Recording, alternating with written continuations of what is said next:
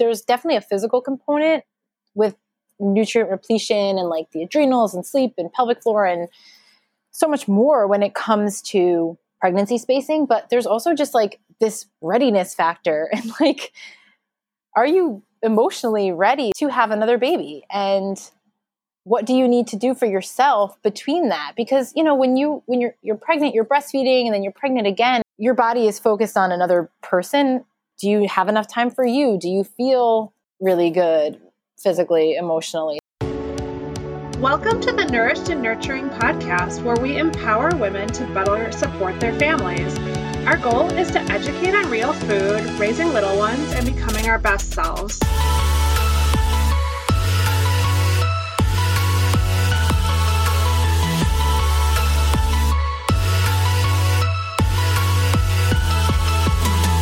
Hi everyone, I'm Michelle Taggy. I'm a nutritional therapy practitioner. I have a master's in analytics, and I am the co-author of the Postpartum Prep Guide on realrootfoodforrealmoms.com. I am excited to say that it is out, and I'm a mom to 3-year-old Connor and 7-month-old Ashlyn, and I'm actually already thinking about preparing my body for potentially having a third kid. No decisions have been made, but that's where I'm at. And today I am talking to Kim Perez. Hi, Kim. Hi, Michelle. Hi. Kim is a functional nutritional therapy practitioner, owner of Root and Branch Nutrition, and mom to her now 1-year-old son, Henry. She specializes in helping women feel amazing in their bodies, especially after having babies. Particularly inspired by her own pregnancy and postpartum journeys, Kim has a goal to fill in the major gaps in prenatal and postpartum care and support, especially the messages we give new moms about their bodies and their health. She's passionate about holistic nutrition and self-care and works to empower moms to prioritize their health and happiness, nourish themselves, body, mind, and soul, and give moms more grace through the ebbs and flows of life and motherhood.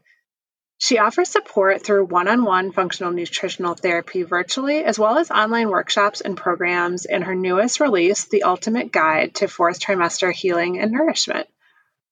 That sounds amazing. And I'm so excited to get into a lot of that. But why don't you tell us about yourself? Like you said, you're inspired by your own journey. But I believe you're already working in women's health before you had your son and got pregnant. So I'd love to hear how you found nutrition and how you became interested in this pregnancy and postpartum space. Yeah. So I was working in women's health before, but even before that, I got into nutrition really the way that a lot of us do. And that's through like traditional dieting and exercising. And as a kid, I was overweight. And when I hit my teen years, I think I was 13, I was like, okay, I don't feel good in my body and I want to feel better. And the way that, you know, I knew how and those supporting me knew how was to diet and start exercising. And it helped me to lose weight. And I learned a lot through the process, but also it inspired a lot of negative body image issues and disordered eating, which through the course of the time after led me to just explore nutrition more deeply and explore exercise more deeply instead of, you know, dieting and restricting, learning to nourish my body and eat the foods that had a lot of nutrients and were supportive of my body, and learn how to strengthen my body and exercise as a way to feel good versus a way to burn calories and be smaller. So that all inspired me to go into this field of nutrition and specifically functional nutrition. And I opened my practice 2015, so it was 5 years ago in August. And my goal at that point was I want to help women avoid a lot of the things that I had suffered through, not only with diet and exercise, but also I had a lot of hormonal issues, really, really painful periods, digestive issues my whole life that I never got a hold of until I learned about functional nutrition. So I kind of opened my practice up to focus on, any woman that needed my help. And I started to really just narrow things down to like hormones. And that, of course, naturally led to supporting women, planning pregnancies, through pregnancy, and after. And my whole experience in this field, and I'm sure you can relate to this, is like, wow, the information that we've been told is like the mainstream information is so wrong. It's so misguided. And there's just like so many holes in it. And I think that just intensified more when I became pregnant. And then after I had my son, just like the conventional information that we're given and the general lack of support really, really frustrated me. And as I have gone through this experience the past year, and then talked to fellow moms and just learning like what moms really need. And it's not the messages that we're getting, and it's not this like shoddy postpartum care. It's, we need nourishment, we need support, we need grace, we need rest. So that really has just inspired me to focus on this more specifically for women. And also, these are things that I've been doing for myself for the past year, just really working to restore my body. And again, you have two, so you can relate. A lot happens to your body after you have a baby, and we don't need to feel terrible. Yeah, I had very different experiences postpartum with my two babies, and I approached the postpartum time very differently with them. So, yeah, it really does make a difference. And I love what you said about like you wanted to get healthier, and it seems like the main thing we focus on is calorie restriction, like, and then like you said, increasing exercise, and like that's not really related to health at all. Nope, not at all. And I've been talking a lot about this lately, but just these myths that are perpetuated by diet culture, like by these ideals of thinness equals health and beauty and worthiness. And, if you just lose weight, you'll feel better physically, but you'll feel better in your body. You'll feel better about yourself. And we know that's not true. Like, if there's deeper dysfunction in your body and there's something that's perpetuating symptoms that you're having, losing weight's most of the time not going to help you do that, to fix that. And restrictive diets and over-exercise aren't the way to help you get there. And in so many ways, especially in this period, this preparing for pregnancy and postpartum period can actually be detrimental. Yeah, because it is like, it's one of these things where we want to put one prescription to everybody. And there are some people who are grossly overeating that need to reduce calories, but that is such a small minimum. And especially not women who are, wanting to be a little healthier or like trying to boost their hormones for having babies. And because if I'm talking like grossly overeating, that's like over 2,500 calories. Like, I don't know. Like, I hate putting numbers on things, but it's like, that's very rare that's the thing that's going to get you healthier. It's not like eating less of still crappy foods. Exactly. And as we know, there's a huge quality piece there too. It's so much easier. I'm sure if I was, if you're eating like processed, really nutrient poor foods that aren't going to fill you up, it's a lot easier to overeat calories. But then once you get to like, I struggle to get women like eating more than 2,000 calories a day when they're eating like unprocessed foods, because they're filling and your blood sugar is balanced and you're getting the nutrients you need. So when you kind of switch that up and change the conversation from the quantity of your food that you're eating to the quality of your food, the quantity piece often takes care of itself. Totally agree. Yeah, because your appetite is a hormone too. Mm-hmm. It's like that'll regulate itself if you're getting fed and you're eating the right foods. But yeah, so yeah, I totally want to go into that about what can we do to support fertility from this hormone standpoint? What can we like try to incorporate more in our diet? And so we'll talk about fertility in general, and then we'll kind of go into that like multiple children piece. But yeah.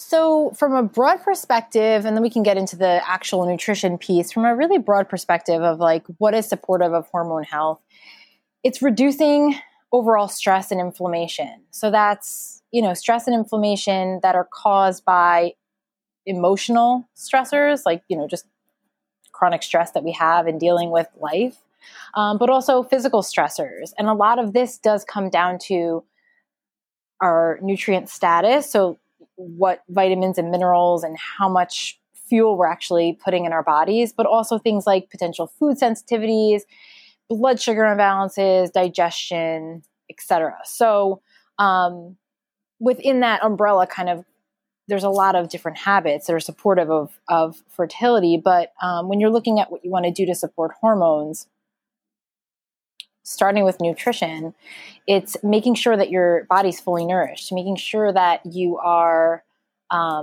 getting those nutrients that are supporting ovulation and egg quality and balancing blood sugar. So it's interesting. Like, I don't really think that there's necessarily any nutrient that's not important for fertility, but there definitely are a few that are especially of concern for fertility, as well as the fact that they are often depleted by things like stress and digestive issues, or also like overexcreted due to things like stress, which can make the body excrete certain nutrients and then increase our need for them. So I have like a little bit of a list here, and I'm gonna separate it in a few different categories. So we have what I think is extremely important, and this will fall into the broad category of like types of foods that you're eating. So we talk about the fat soluble vitamins. So that's your A, D, E, and K. These are mostly found in animal foods. So extremely, extremely important because of the roles that these specific nutrients have in the body, but also really extremely important because of how they work together and what the benefits are of the foods that they're in, right? So we know that animal foods have more easily absorbable forms of certain nutrients. They have fats that are extremely important for hormone health. So this kind of blanket group is going to be found in those animal foods. So, your proteins, your organ meats, grass-fed butter, raw dairy, if you can get your hands on it, minus vitamin D, which we know we need to synthesize from the sun, and most people can't. So that's one that you probably will need to supplement based on your levels. So those are extremely important. Then, of course, you have, your vitamins. And like I said, there's really nothing that's not important for fertility, because fertility is health, right? Like, your natural state of health is fertility as a woman. Folate, we know, super important. And not folic acid, like folate, the natural form, super important B vitamin. Choline, we have iron. Iron actually falls in our minerals. We have folate, choline, vitamin C. I put these kind of at the top, especially for the antioxidant properties. Vitamin C, folate is really important for preventing neural tube defects in pregnancy. Choline, super important for brain development. And the thing about B vitamins, so folate falls in a B vitamin category. In nature, like in food, the B vitamins don't exist individually. They all coexist. So if you're focusing on foods that are rich in folate, you're also getting foods that are rich in other B vitamins. So that's pretty easy to do. And then we have things like CoQ10, amino acids, especially the ones that are conditionally essential during pregnancy, glycine, proline. These are key components of collagen. We have our mineral group, particularly magnesium. That's one that's a very common deficiency, especially for stress. And iron, I mentioned before, and zinc. Zinc is really important for ovulation, progesterone. So the one event that you want to make sure is happening if you want to get pregnant. And then our fats, like, it's a macronutrient group, but within that, I mentioned the fat soluble vitamins, but we also have, saturated fats are actually have an important role in the body from natural sources. Omega-3 fats are extremely important, and most of us are deficient in them. So that's kind of like my list of specifics in terms of nutrients. But the real goal here is, making sure that, you don't want any nutrient deficiencies or insufficiencies, but if you're focused on a really high quality, nutrient dense, minimally processed diet, and you're balancing foods and you're including animal fats and proteins and like more traditional foods like our fermented foods and bone broth, etc., you're likely going to cover all of those bases, and then you can supplement wherever you might need to. Yeah, that was a great list.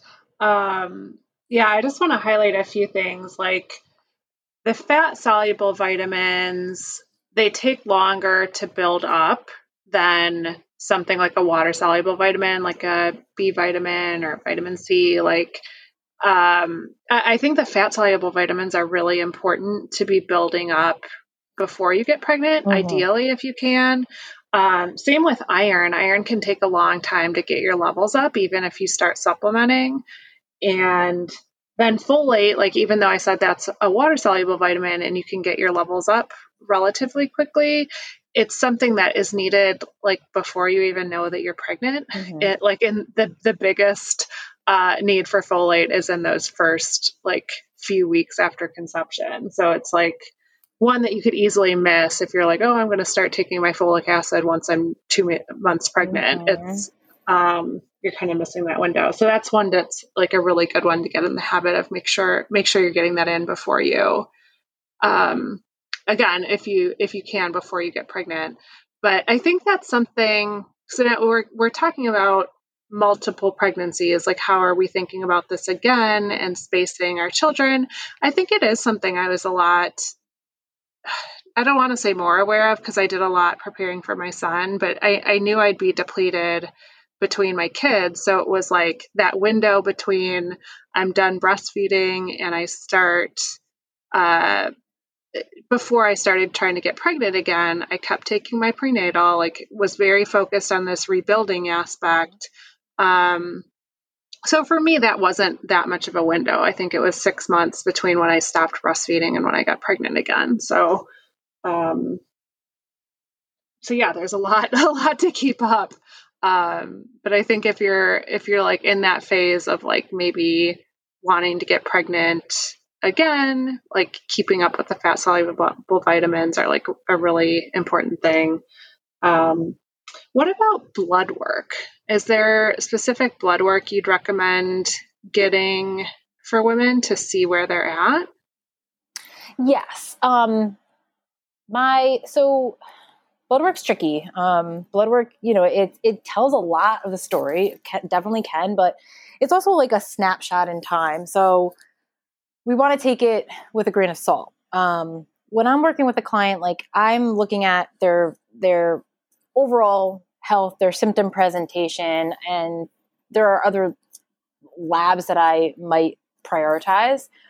But in the general kind of recommendation for blood work, whether it's like planning for another pregnancy or your first, it's always a good idea to have a complete blood count, especially that includes iron and like an anemia screen. So like your hemoglobin, your ferritin. You do want to check your glucose. So like your fasting glucose, your insulin, your hemoglobin A1C, particularly when it comes to gestational diabetes. There's more information coming out now that it's likely not just something that pops up during pregnancy. It's likely a blood sugar handling issue that wasn't recognized or, untreated or unaddressed before pregnancy. So this is something that's important to look at. I do always recommend that women get a full thyroid panel. So when you go to a doctor and they screen your thyroid, they're generally just checking your TSH, your thyroid stimulating hormone, which is actually a pituitary hormone, and it doesn't actually tell us what the thyroid's doing. So it's important, but you need the full picture. So you also need to have your T4, your T3, ideally your reverse T3 to see what your body's doing with that T4. So even if your doctor does check TSH and T4, T4 is the inactive thyroid hormone and it needs to be converted. So we want that T3 value, and also reverse T3 to see, if your body is producing more of that, which can signal underlying stress, inflammation, et cetera. And then the thyroid antibodies to see if there is an autoimmune thyroid issue, particularly after pregnancy. This is a lot more common.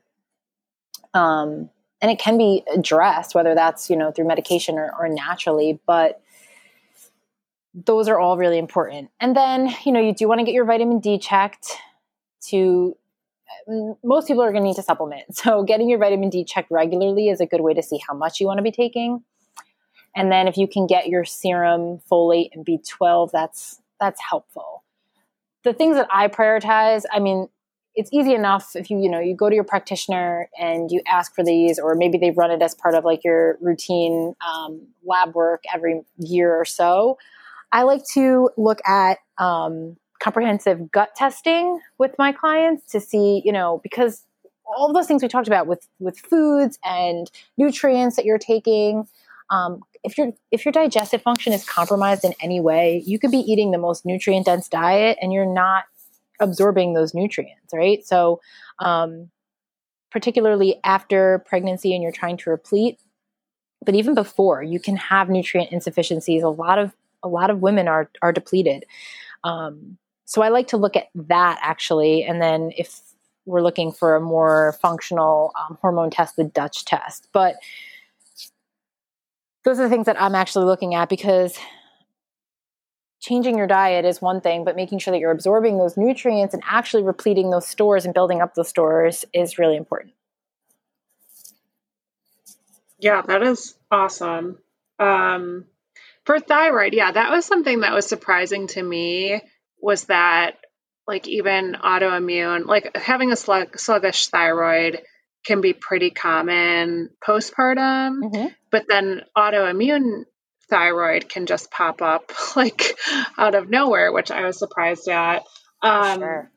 But then, so that's where I was postpartum, where my T3 was a little bit sluggish. TSH and T4 were fine, which again, I think is very common. But can we talk about what you would do? So it was low, like functionally low, but not enough where they would put me on a thyroid hormone. So you're kind of in this weird place of a doctor, like an endocrine doctor, isn't going to prescribe you anything. So the doctor thinks you're fine, but you're not fine. So can we talk about what you can do just to, because thyroid, it's just like, you don't feel good. No, you don't. And it's frustrating. And I've worked with women with thyroid conditions. It's so frustrating when you have symptoms, especially like thyroid symptoms that line up and your doctor tells you you're fine and your lab values look good. Like, especially when they're not checking the full picture. And then I've had clients like where I've literally had to be like, okay, you need to like either beg or demand from your doctor that they check this. And you have to advocate for yourself. And you have to, tell your doctor, like, I've done research. I have XYZ symptoms which line up with this, and I really want to get the full picture. And most doctors will do it. Like, it's not like your doctor's going to fight you for it. It's just that it's not part of their routine work usually. So yeah, I've had that in the past. I haven't actually had my thyroid rechecked postpartum, or maybe I have. I forget. You can tell this year's gone. Yeah, I've dealt with that a lot. That was part of my kind of personal clinical history, is like subclinical low T3 hormone, which when I'm looking at that, especially if we don't have if we do have the information with reverse T3, right? Your body can convert T4 into free T3, like your regular active T3, or reverse T3, which is inactive.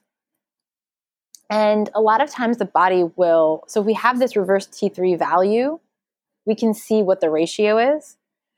If your body's producing more, converting more to reverse T3, it's a sign of metabolic dysfunction, in that your body's saying, okay, we need to slow the metabolism for whatever reason, whether that's like stress, or you're not eating enough food, or not sleeping enough. Like there's a metabolic reason for that. And that can be a very common reason. That's why I like to see both values together.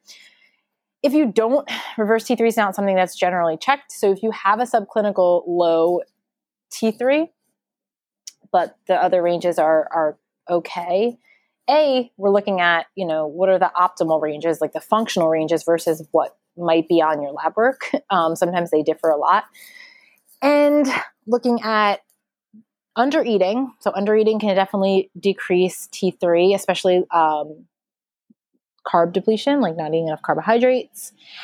Stress. So it's like kind of a blanket statement for so many different things, but we're looking at the level of stress in your life. And also looking at the gut and liver, because a huge portion of that conversion from T4 to T3 happens in your gut and your liver. So that's another reason why I'm really looking at the digestive function and the microbiome to see what's going on there. And I mean, if you're looking for like active things to do besides, digging and getting into the underlying things, it's definitely like limiting your stress, making sure you're sleeping enough, making sure you're eating enough overall, and also enough micronutrients. Those are pretty broad things that you can do if you are dealing with that, or if you are somebody who maybe has thyroid symptoms, but your doctor won't check this, or the levels are within range, but you still have symptoms. Less stress, more sleep, and more nutrition is never problematic, never a bad idea for anything.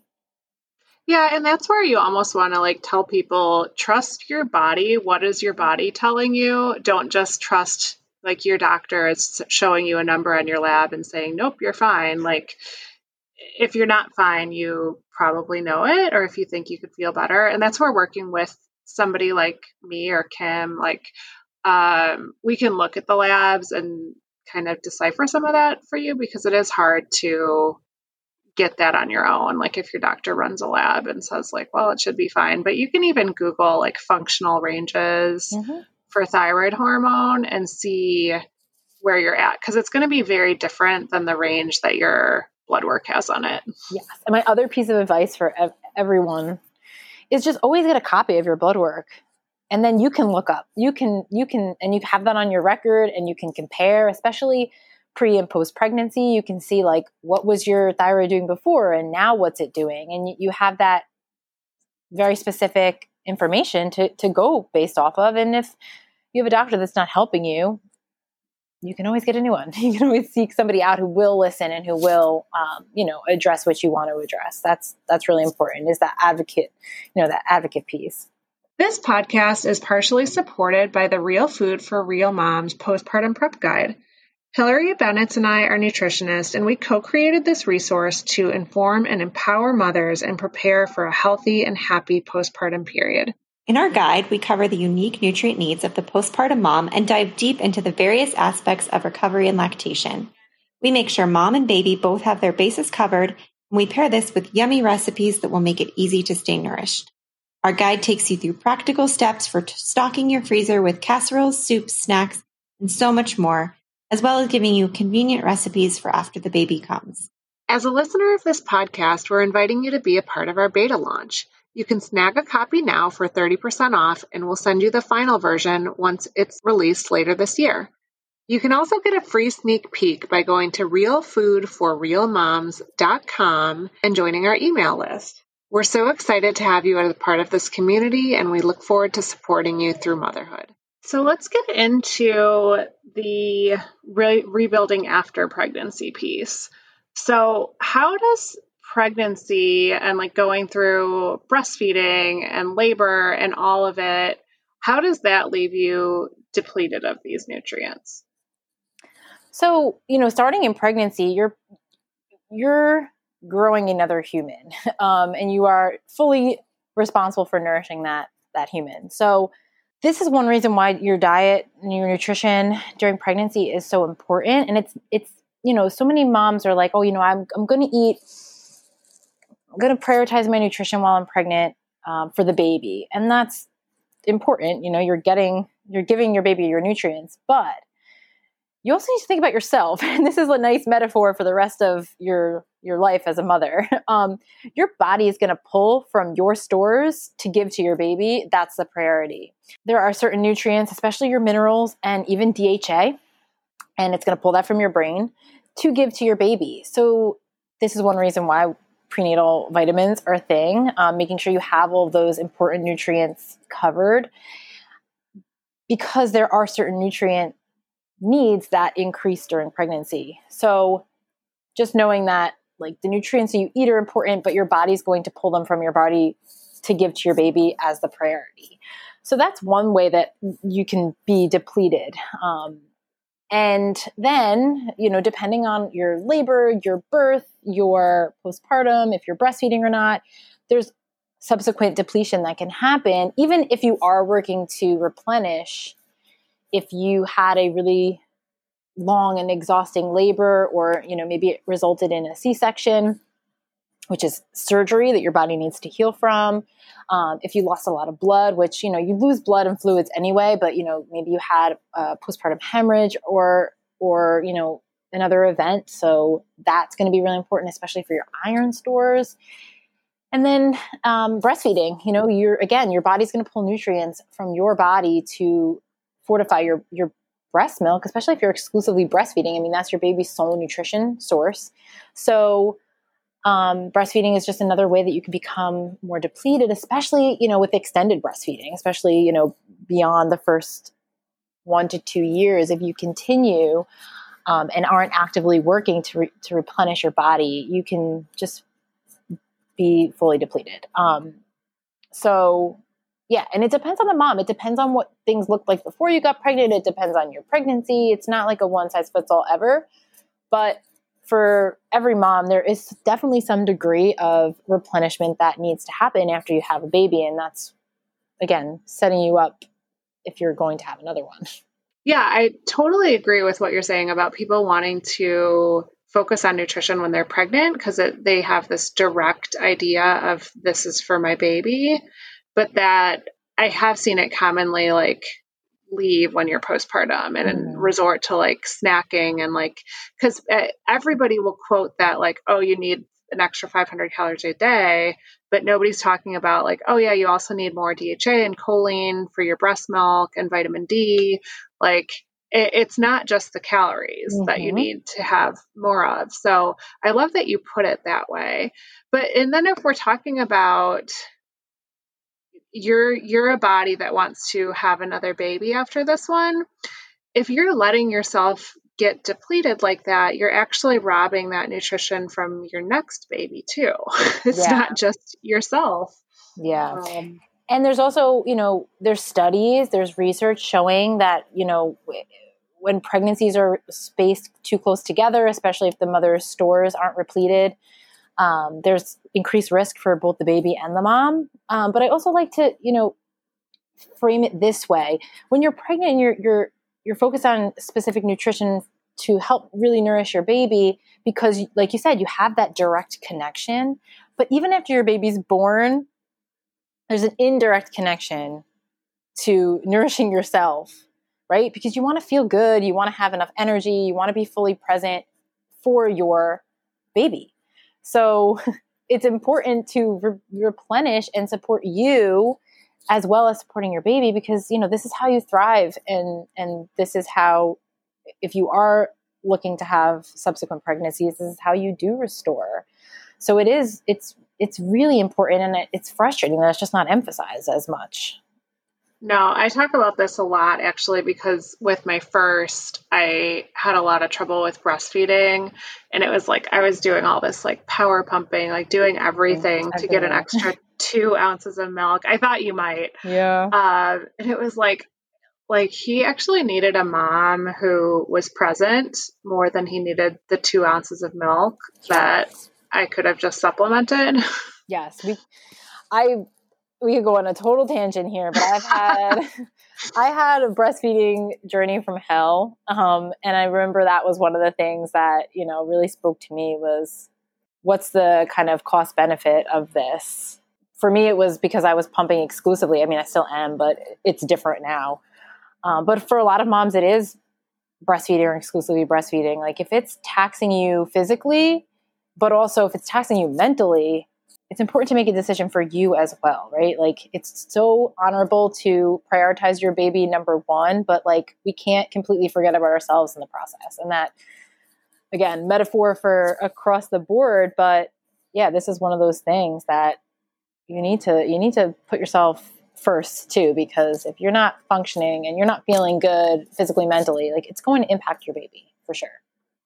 Yeah. And that's something like, thankfully with this pregnancy, and I've been able to check that. Like if I'm making decisions, like my daughter started waking up and wanted to feed at night again, like around when she was ready to start having solids. And basically I was just checking in with myself, like, do you have the capacity for this? And I was being really honest. It wasn't just a given that, and it sounds selfish saying it, but it's not. It's allowed me to be more present with my family, connect with my toddler, connect with my husband. Like it's created such a healthier space for us. Yes, so I fully agree. And I commend you for being honest and open about that, because I mean, there's so much pressure to do, so many different things, but breastfeeding especially. And sometimes like you have to find a happy medium. Yeah, there is. And a lot of the places that are specifically supporting moms who are having trouble breastfeeding are so pushing that agenda that it can be kind of devastating. Like when you're going to them for help and they're just, pushing one opinion, not looking at the whole picture. So 100%. That was definitely a tangent, but I agree. I think it was a good one. No, it's important. And as you know, it's like I've had a journey with it, and I'm always willing to talk about it because I feel like in my situation, I didn't have the support that I needed. I had tons of support, but I didn't maybe have the support that I, in my situation, needed. Totally. Like just having somebody who's willing to care about you care about the process, look at the big picture. It is hard to find. Mm-hmm.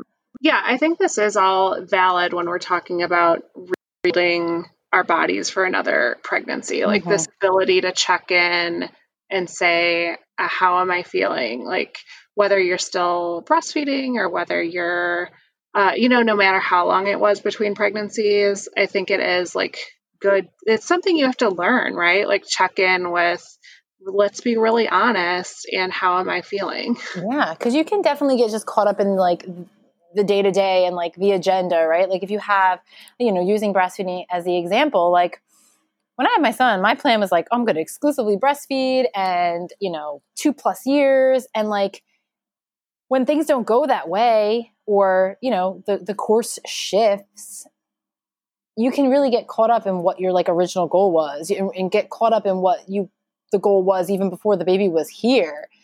And you have to be willing to like shift and be flexible. And there's definitely a physical component with nutrient repletion and like the adrenals and sleep and pelvic floor and so much more when it comes to pregnancy spacing. But there's also just like this readiness factor. And like, are you emotionally ready, like, to have another baby? And what do you need to do for yourself between that? Because, when you're pregnant, you're breastfeeding, and then you're pregnant again, it's like your body is focused on another person. And like, do you have enough time for you? Do you feel really good physically, emotionally? So sometimes it's definitely like there's technical stuff that needs to happen, but there's also this like broader picture.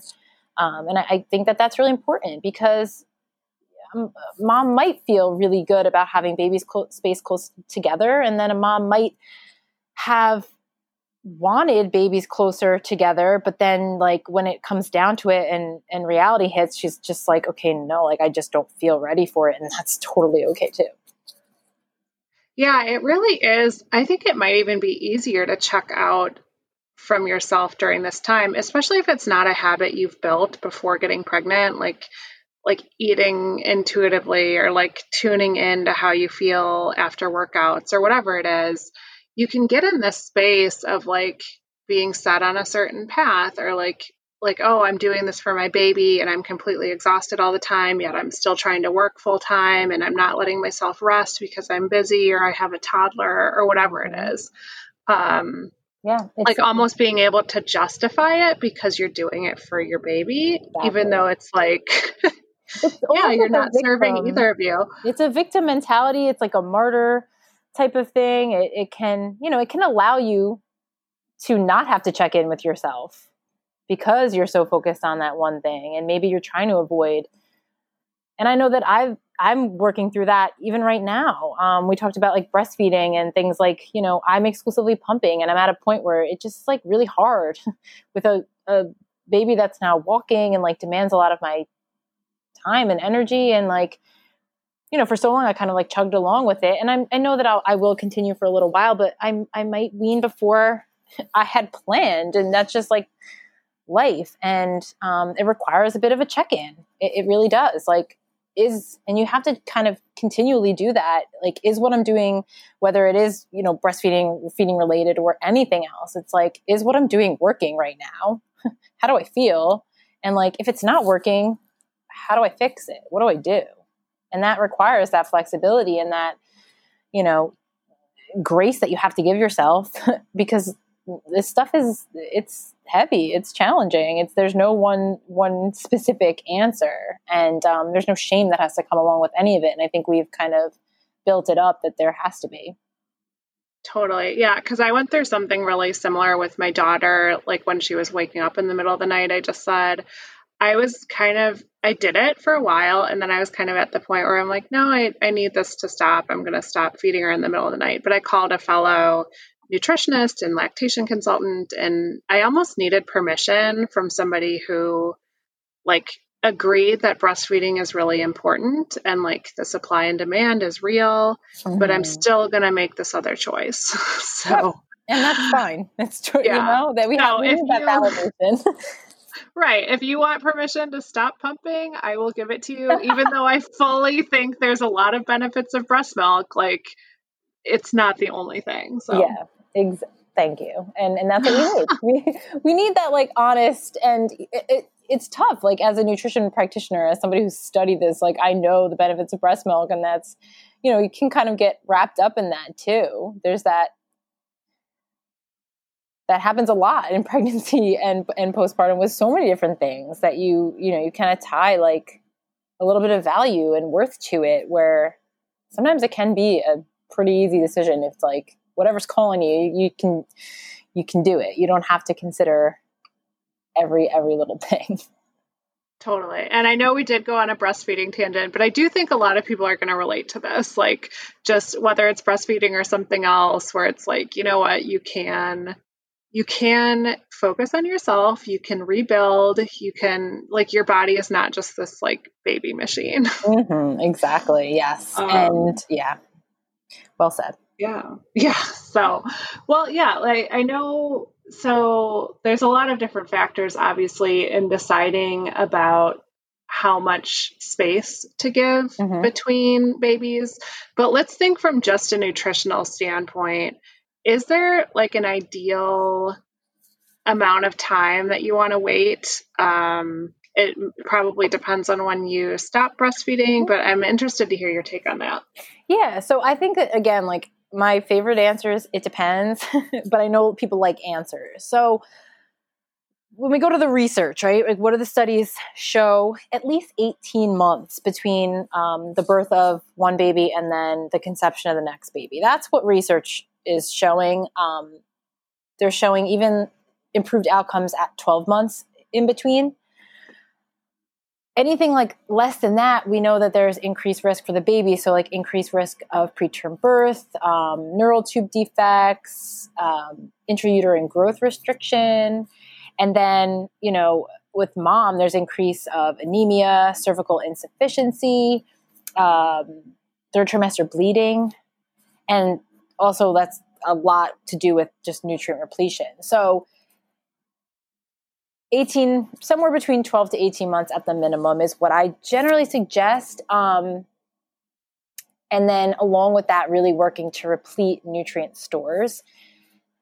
What I found interesting, and I know that you study the work of Dr. Weston Price. So for those who don't know, Dr. Weston Price was a dentist. He studied indigenous cultures and their diets and compared them to the more modernized groups of people, and those that were eating like traditional diets and living traditionally versus those eating processed diets and living, in the more modern, this was like back in the 20s, 30s. And he found that indigenous cultures, they waited 2.5 to 3 years between. And these are also cultures that were eating like a lot of super nutrient dense foods, like nose to tail with their animals and organ meats. So I found that really interesting. It's, I don't know where this like idea that we need to have, there's part like family construct, like wanting to have siblings close together. There's part like, we have women that are waiting a little bit later in life to have their first baby. So there's a lot that goes into it, but I just thought that was pretty interesting. So if, you feel like you're not ready in that typical socially accepted, like 18 months to 24 months, like it's okay. It's perfectly fine. So there's that nutrient standpoint. And then there's also things like your adrenals and your thyroid, particularly what's your sleep like? Is your baby sleeping through the night? Are you still, nursing on demand and waking up often? What's your stress level? And with that, addressing like your readiness factor and like, also thinking about any birth trauma or postpartum mental health struggles that you had with your previous pregnancy, addressing those and maybe having a plan for those in place for the next time. And, there's also your pelvic floor and core that needs to heal. And sometimes that can't fully happen until breastfeeding is completed. So when we think about like breastfeeding in the picture, I know a lot of women and you can successfully conceive and continue breastfeeding while pregnant, but for like that full repletion and just giving mom a break, I really recommend that women wait a few months. So like wean and have that time fully like only focused on themselves for at least like 4 to 6 months before conceiving again. Yeah, I like that. And when you said the 2.5 to 3 years thing, my first thought was like, yeah, easy to say if you're having kids in your early 20s. Mm-hmm. Exactly. So it's like there's the research and then there's reality. So if you want to have babies closer together, if you do start later, or maybe you had infertility issues and you have to, kind of start sooner so that you can get ahead of potential infertility struggles again, right? There's so much you can do. Like you can still be proactive, and it's not saying like you're going to harm your body. It's just like, okay, let's take the facts. Let's assess where you're at in terms of your nutrition and your digestion and like all those other things that I mentioned. And let's just like get a head start on addressing those things and making sure that your body is like the healthiest it can be before you have another baby. Yeah, I love that.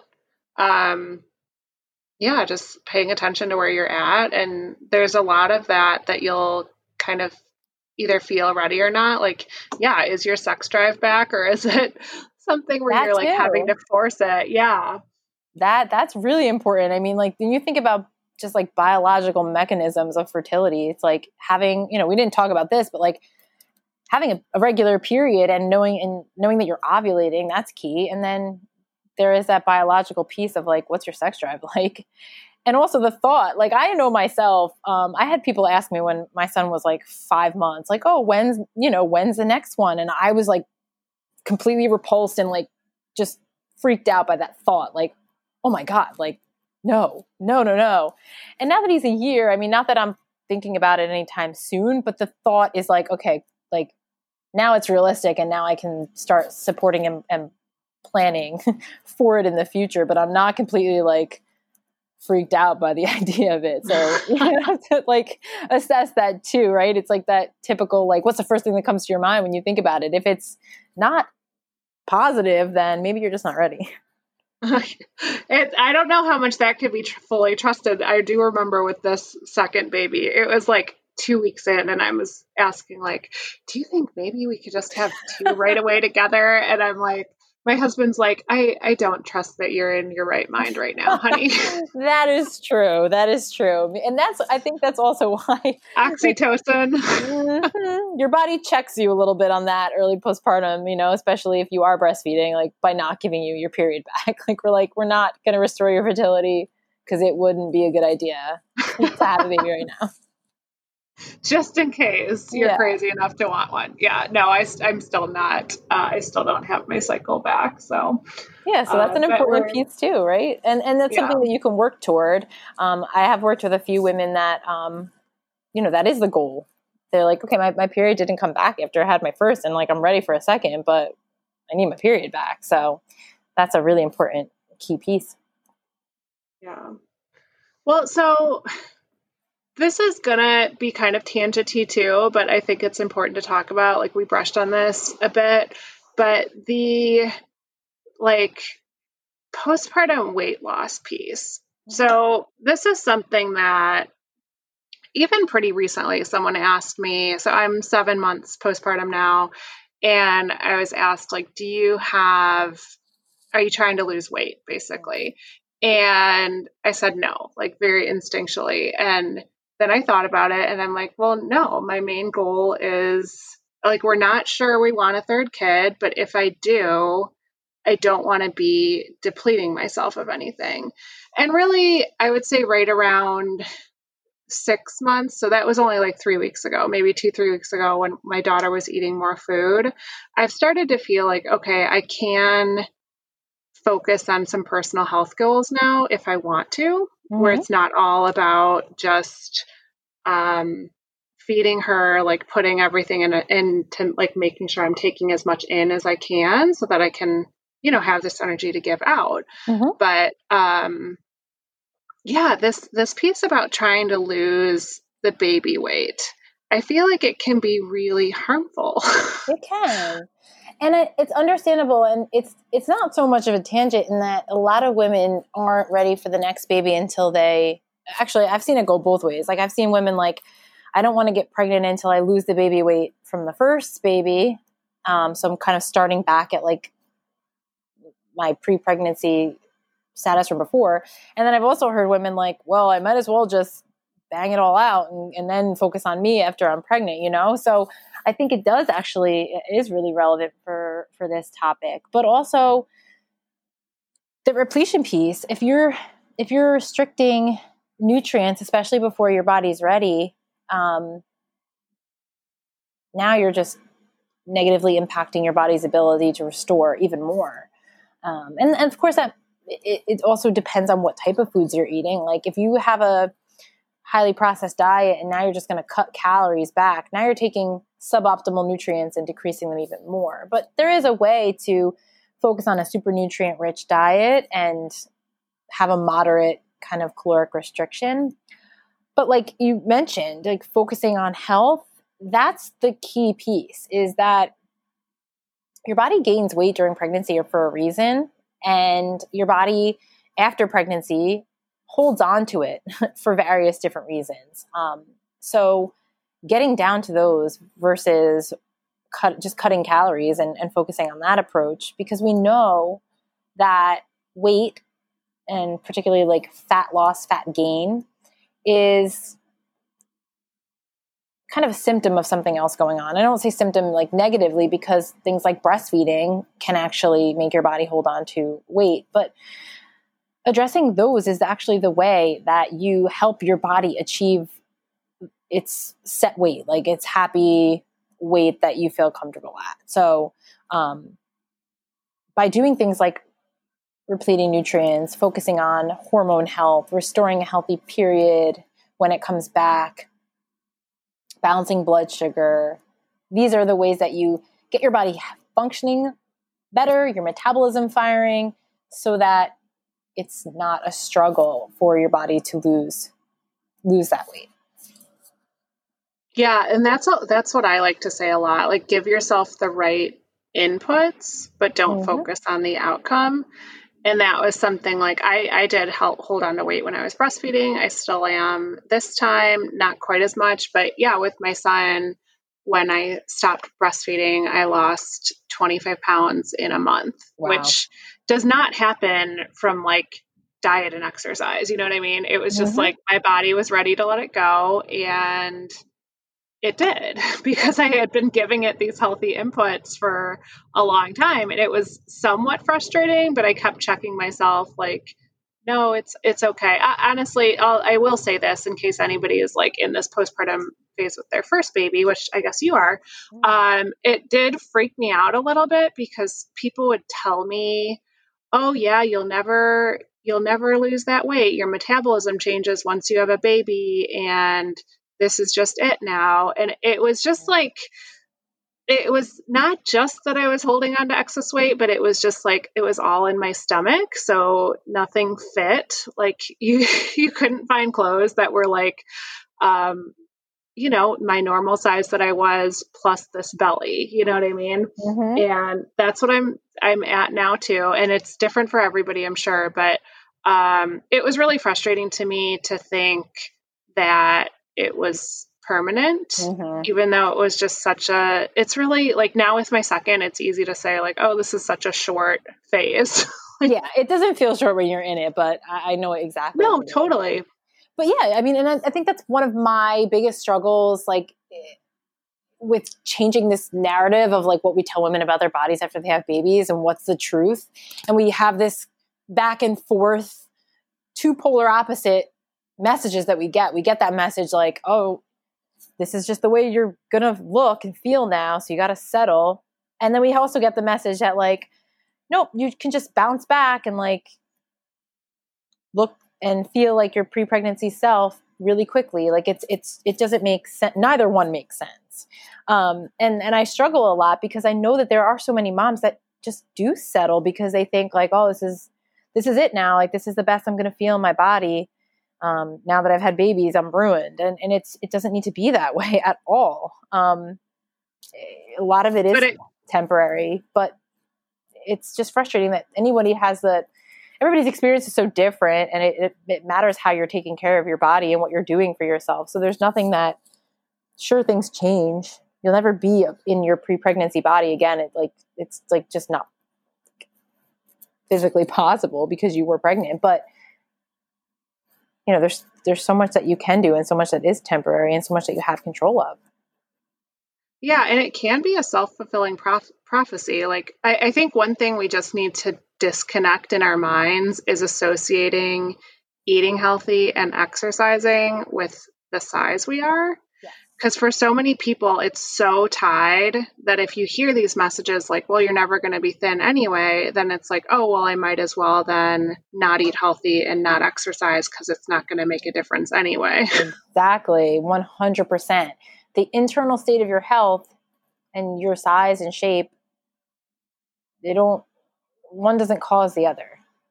It's like your body has its own shape, and you're, like you said, you, and I'm the same way. Like, I'm holding on to weight, and I do fully believe that it'll change once I wean. But I also know women who couldn't keep weight on when they were breastfeeding, and they struggled. They lost weight so fast. So it's so different for everyone, and you can't equate. Like, I often hear moms struggle because they had a friend or a family member or somebody that they knew that like, oh, well, breastfeeding helped them lose weight, and they were back in their jeans a month or two later. And I struggle with that because I'm like, we can't know what that woman did to do that, right? Like, was that natural? Did she just like continue on and she was taking care of herself and she was able to lose that weight? Or did that mom like head back to intense exercise before she was ready and start dieting and cutting calories and like not focusing on health in order to do that? So you're right. We have to just stop associating the two things. Yeah. And I had a man tell me that when I was postpartum and holding on to weight. I was, quite a bit bigger, and I was in a wedding, and he was like, oh, I thought breastfeeding made you lose weight, and I still want to slap him. Yeah, that's a man. I'm like, you don't know my body. Like, no, and you don't know women. Like, I get so frustrated when anybody makes any comment about any woman's body, especially like all of a sudden because you're having a baby or you had a baby. Like, people are allowed to say what they want. Like, that baffles me. But also that people that haven't been in that experience, like, who are you to comment on it? It's crazy. Yeah. And I just want to touch on one more piece and get your opinion on this, because I kind of have mixed feelings. But restricting carbohydrate, and I'm gonna refer to this period maybe after 6 months when I'm saying you can have your own personal health goals. Like I think restricting carbohydrates can be very stressful on your body, right? Because it uses carbohydrates for energy. Like it's pretty important for making milk to have this starch available. But I'm somebody who does tend to feel better with a reduced carbohydrate diet. And that is something that I did when I was still breastfeeding my son. And I mean, it's probably going to go back to how do you feel, but I'm curious your take on that. Like, is that something you'd never recommend for rebuilding, or is it something that some people can do? Yeah, carbs are tricky.